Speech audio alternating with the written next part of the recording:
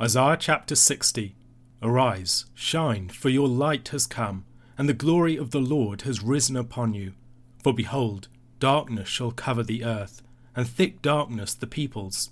But the Lord will arise upon you, and his glory will be seen upon you. And nations shall come to your light, and kings to the brightness of your rising. Lift up your eyes all around and see.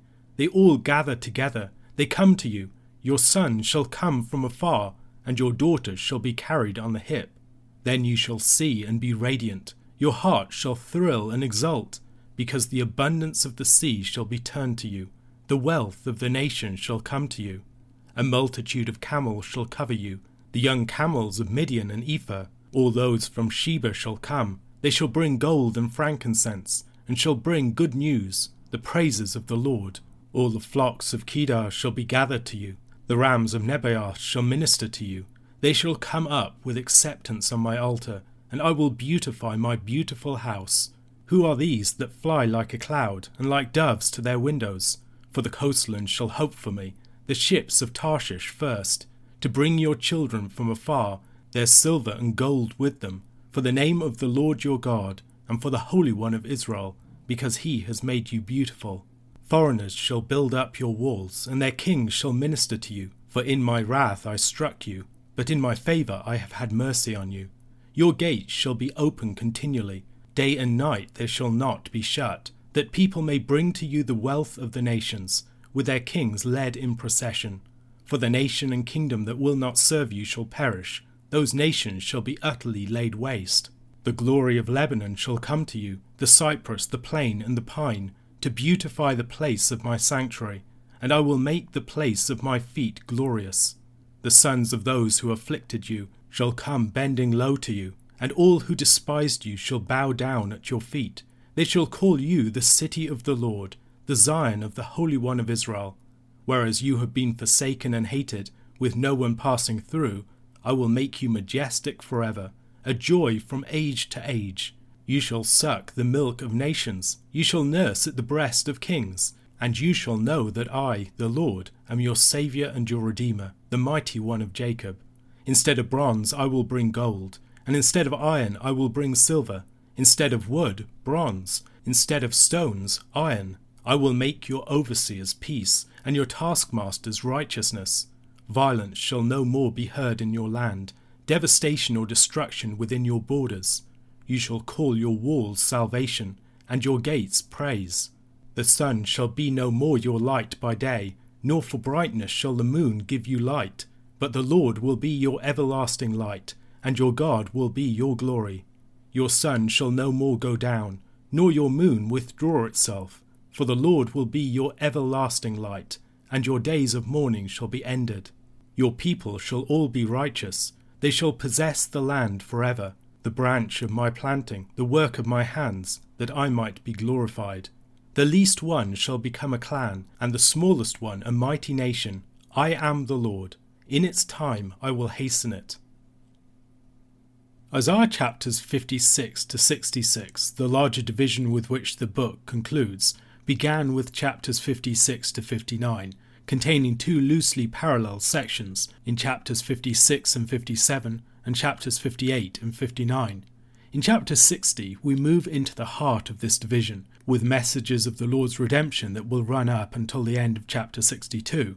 The reader of Isaiah will not infrequently encounter passages that allude back to previous ones, inviting them to reread older texts in the light of newer ones. For instance, chapter 60 seems to offer several points of comparison with Isaiah chapter 2, verses 1 to 4.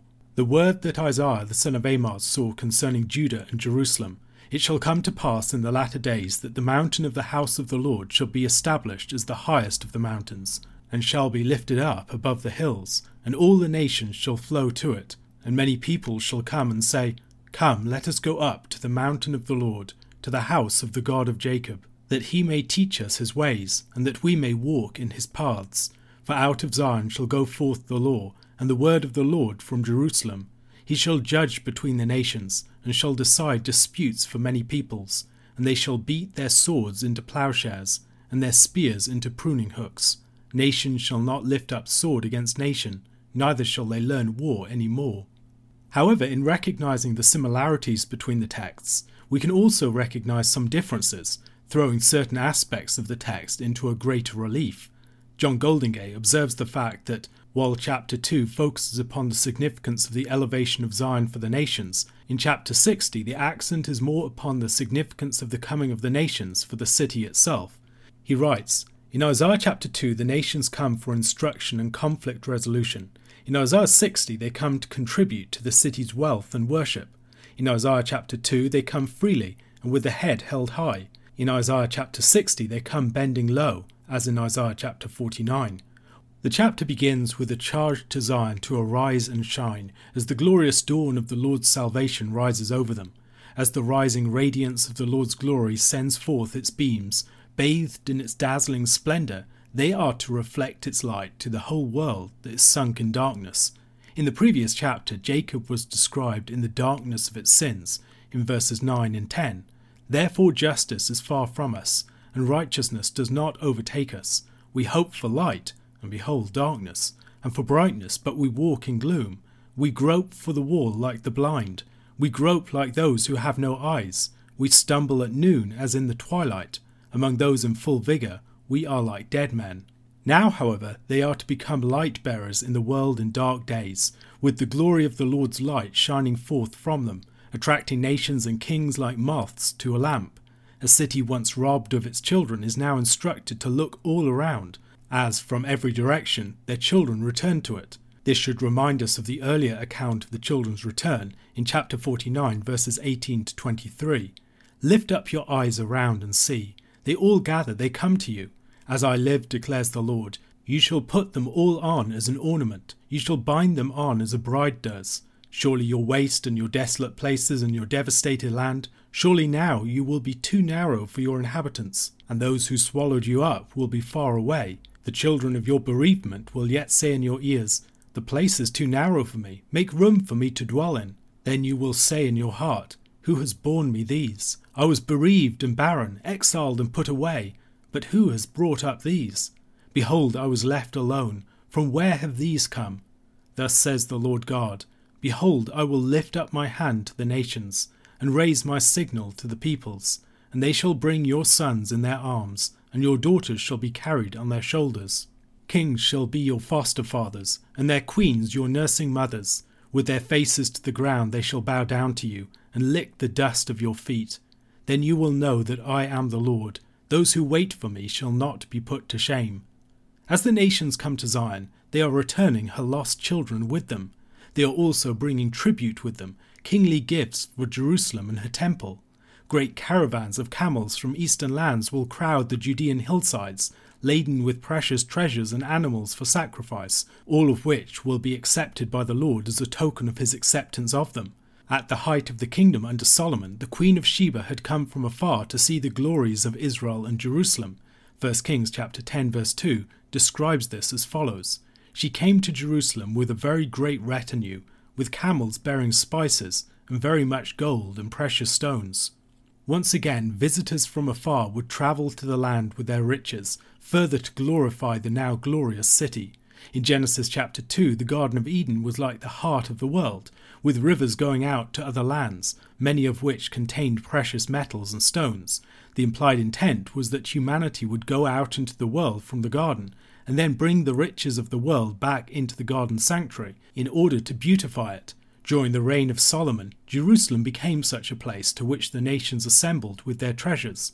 Israel became a rich trading nation, with a fleet of ships of Tarshish going out to distant shores to bring back wealth. Once again we read in 1 Kings chapter 10 verses 22 to 25. For the king had a fleet of ships of Tarshish at sea with the fleet of Hiram. Once every 3 years the fleet of ships of Tarshish used to come bringing gold, silver, ivory, apes and peacocks. Thus King Solomon excelled all the kings of the earth in riches and in wisdom. And the whole earth sought the presence of Solomon to hear his wisdom, which God had put into his mind. Every one of them brought his present, articles of silver and gold, garments, myrrh, spices, horses and mules, so much year by year. The restored Zion, as described in Isaiah chapter 60, would remind the people of the great heights reached by the United Kingdom prior to Solomon's fall and the kingdom's division. A glorious past, that seemed lost and beyond recovery would be restored, but not just restored, brought to a height that would exceed anything seen even in Solomon's days, all through the gracious work of the Lord. Many Christians have seen in the visit of the wise men to the infant Jesus with their gifts a fulfillment in miniature of this great and glorious promise, and in part as a result of this have presented them as kings riding on camels. Jerusalem had once been battered by the armies of foreign nations, its walls breached and broken down. Now foreigners would come to build up the broken walls. As the foreign nations had been the instrument of the Lord's wrath upon his people in the past, now they would be the means of his restoration of them. The gates of the city, typically closed at night to protect it from attack, would now never be closed, as the city was so secure. Indeed, there would be such a constant and unceasing stream of pilgrims from the nations that the gates would be left open continually. Any nation that might come against them as an enemy would be destroyed in the Lord's wrath and judgment. In the days of Solomon, great trees of Lebanon were sent to Jerusalem to build the temple and other great palaces and buildings of the king. Whereas the earlier prophecies of Isaiah frequently spoke of the felling of great forests and the devastation of Lebanon's mighty cedars, now the heart of Jerusalem would become a place of great trees once more, a glorious forest of the Lord's planting. The children of their former adversaries would now come to pay tribute to them and to submit to their rule, recognizing that the Lord was in their midst as the mighty King of Zion. The desolate and despised city would now be the delight of the nations, a glorious jewel of the Lord set in the earth, attracting the wonder of people far and near. Once again, themes of earlier chapters reappear here. Chapter 49, verses 22 and 23. Thus says the Lord God, Behold, I will lift up my hand to the nations, and raise my signal to the peoples, and they shall bear your sons in their arms, and your daughters shall be carried on their shoulders. Kings shall be your foster fathers, and their queens your nursing mothers. With their faces to the ground they shall bow down to you, and lick the dust of your feet. Then you will know that I am the Lord. Those who wait for me shall not be put to shame.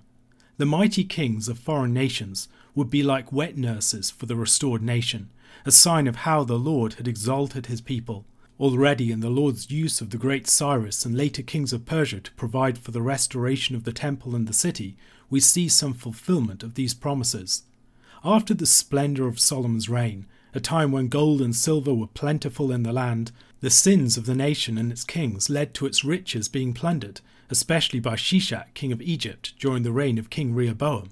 Shishak had taken off the treasures of the king's house and the shields of gold that Solomon had made. King Rehoboam had replaced these with shields of bronze, a sign of the much diminished glory of the nation. In verse 17, the Lord promises his people that this loss of glory would be most markedly reversed, and all of its building materials would be substituted for more costlier and glorious ones. Whereas many of their leaders in the past, even some of the greatest of them, had been harsh and oppressive overlords, now peace and righteousness would be the ones ruling over them. The violence and destruction that had formerly ravaged their land would be banished from its borders, and the city would be surrounded with walls called salvation and praise. Perhaps we could draw some parallel between this and Zechariah's description of a Jerusalem inhabited without walls. The chapter opened with the promise of the advent of the light of the Lord's glory and salvation. Now the people are assured that this brilliant light would never fail or set in the sky, but would continue day and night, holding back all threats of the darkness, the light being nothing less than the Lord's own glory. Perhaps we ought to consider connections between this and the pillar of fire that lit up the nights for Israel in the wilderness, but in a much more glorious and enduring form. As the city is transformed, so will be its people. They would be righteous, vindicated by the Lord, in right relationship with him, and walking in uprightness before him. The precarious purchase that the people had once had upon the promised land would now be replaced by a confident and secure possession of it, planted firmly within it by the Lord.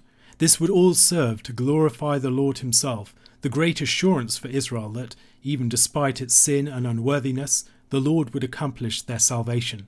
Israel would be fruitful and multiply, so much so that each of Abraham's children would enjoy the blessing given to their forefather, even the least of them being made into a great nation. This glorious future is guaranteed to the people by the Lord's own commitment, grounded in his unique identity as God alone. A question to consider. What points of resemblance can you see between this prophecy and John's vision of the New Jerusalem in the book of Revelation? Luke chapter 18 verses 1 to 30.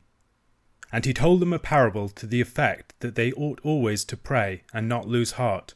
He said, In a certain city there was a judge who neither feared God nor respected man.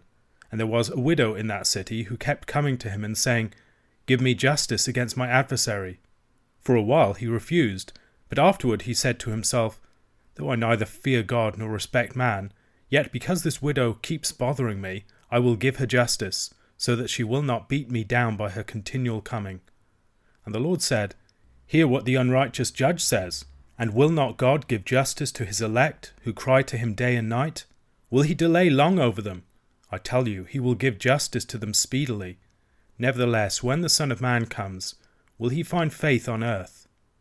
He also told this parable to some who trusted in themselves that they were righteous, and treated others with contempt. 2 men went up into the temple to pray, one a Pharisee and the other a tax collector. The Pharisee, standing by himself, prayed thus, God, I thank you that I am not like other men, extortioners, unjust, adulterers, or even like this tax collector.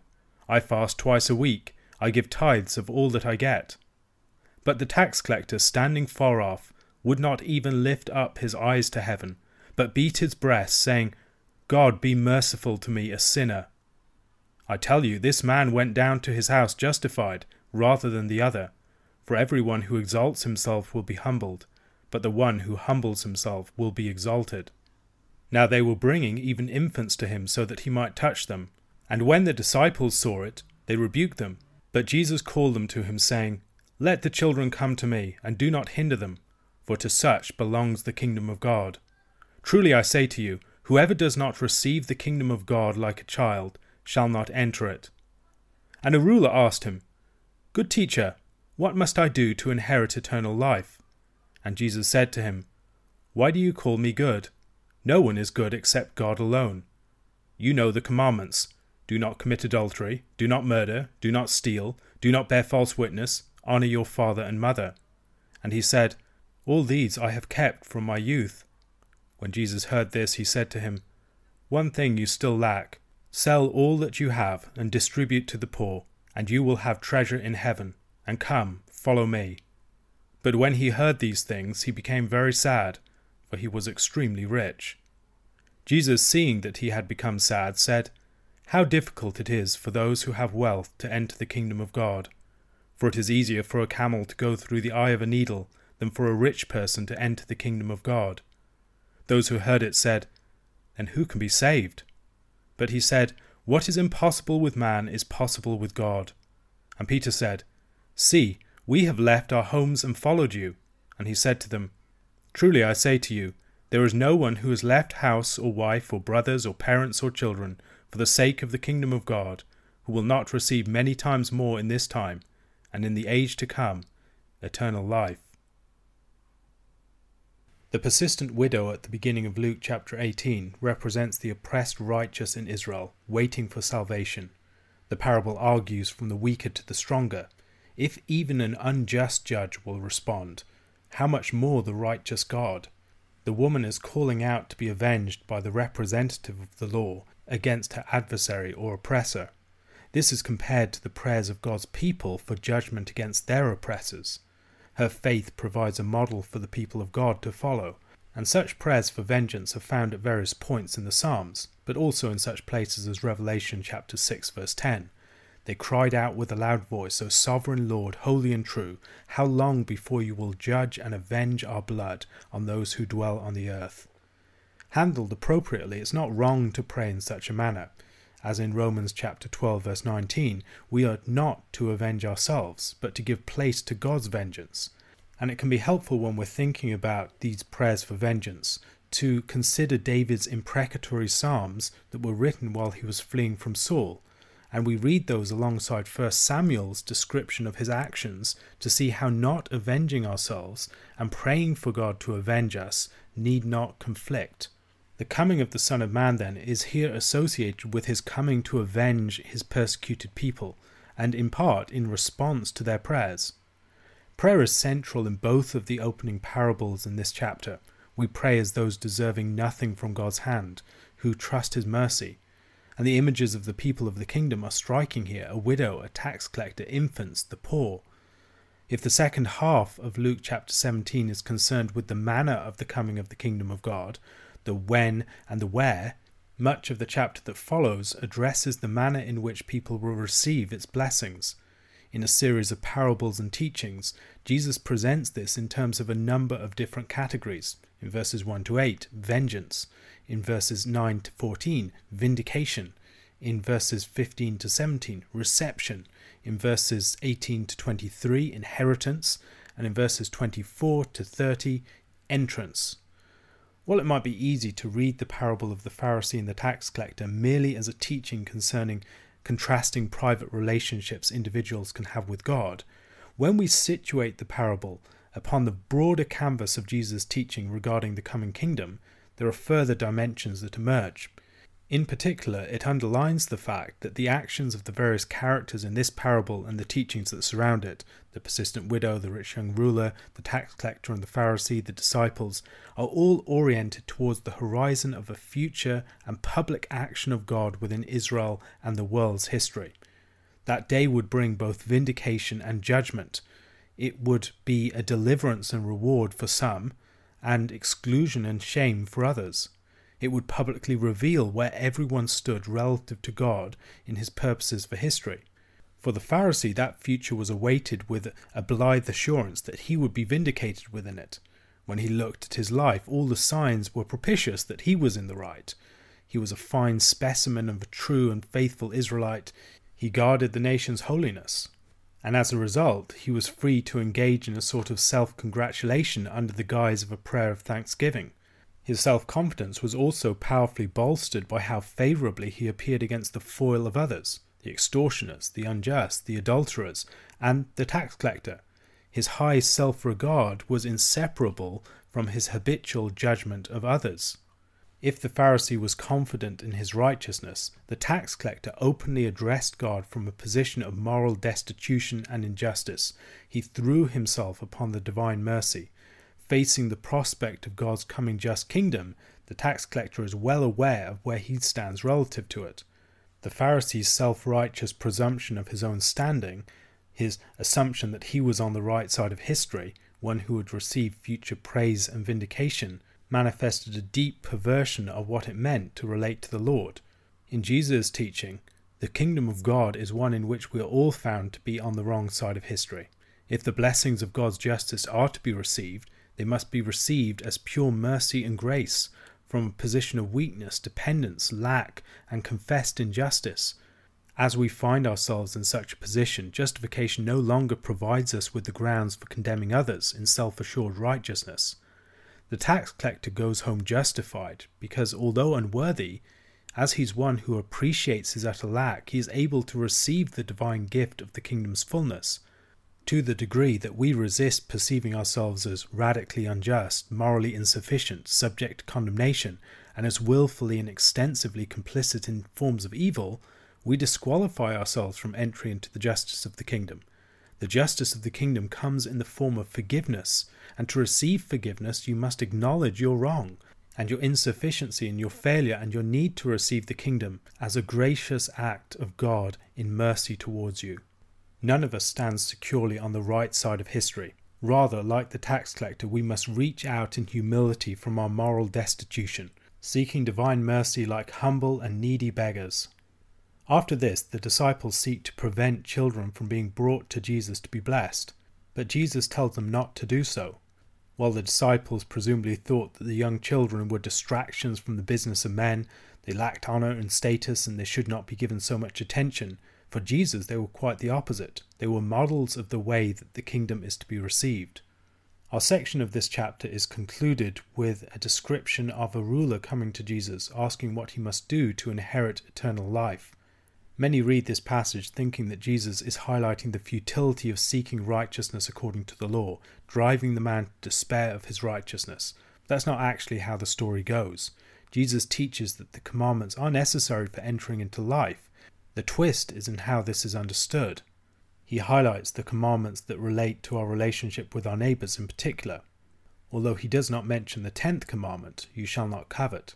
That commandment will be fulfilled as the ruler sells what he has and gives to the poor, and the commandments are kept on a deeper level still by following Christ himself. When he lists the commandments to the ruler, Jesus only lists from those commandments that concern loving your neighbour. How is the ruler to obey the command to love God?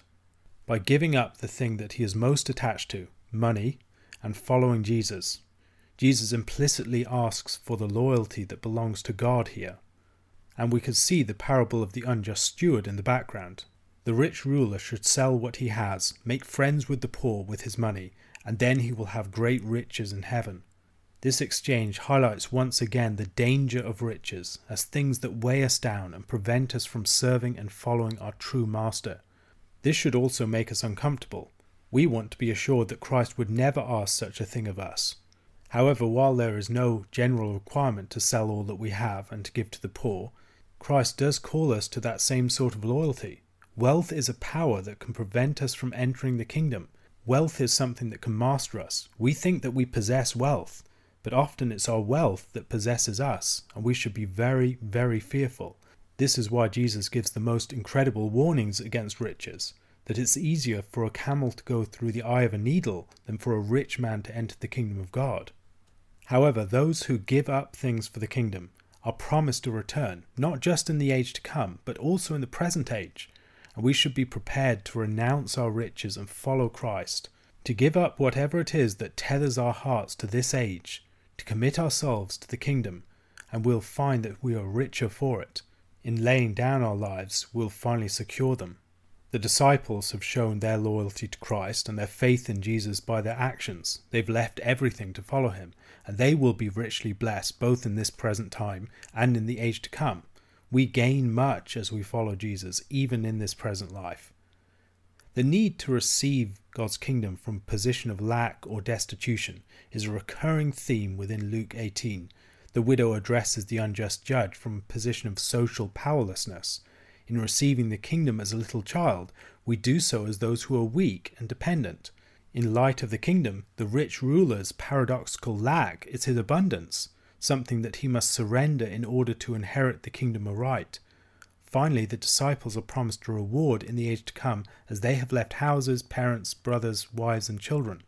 The tax collector who seeks God's mercy from a position of moral unworthiness is the true heir, rather than the Pharisee who presumes his entitlement. If the coming of the kingdom is not as people would have expected it, the receiving of it is not either. A question to consider: why do the righteous need to be persistent in their prayers for justice? If God is a just judge,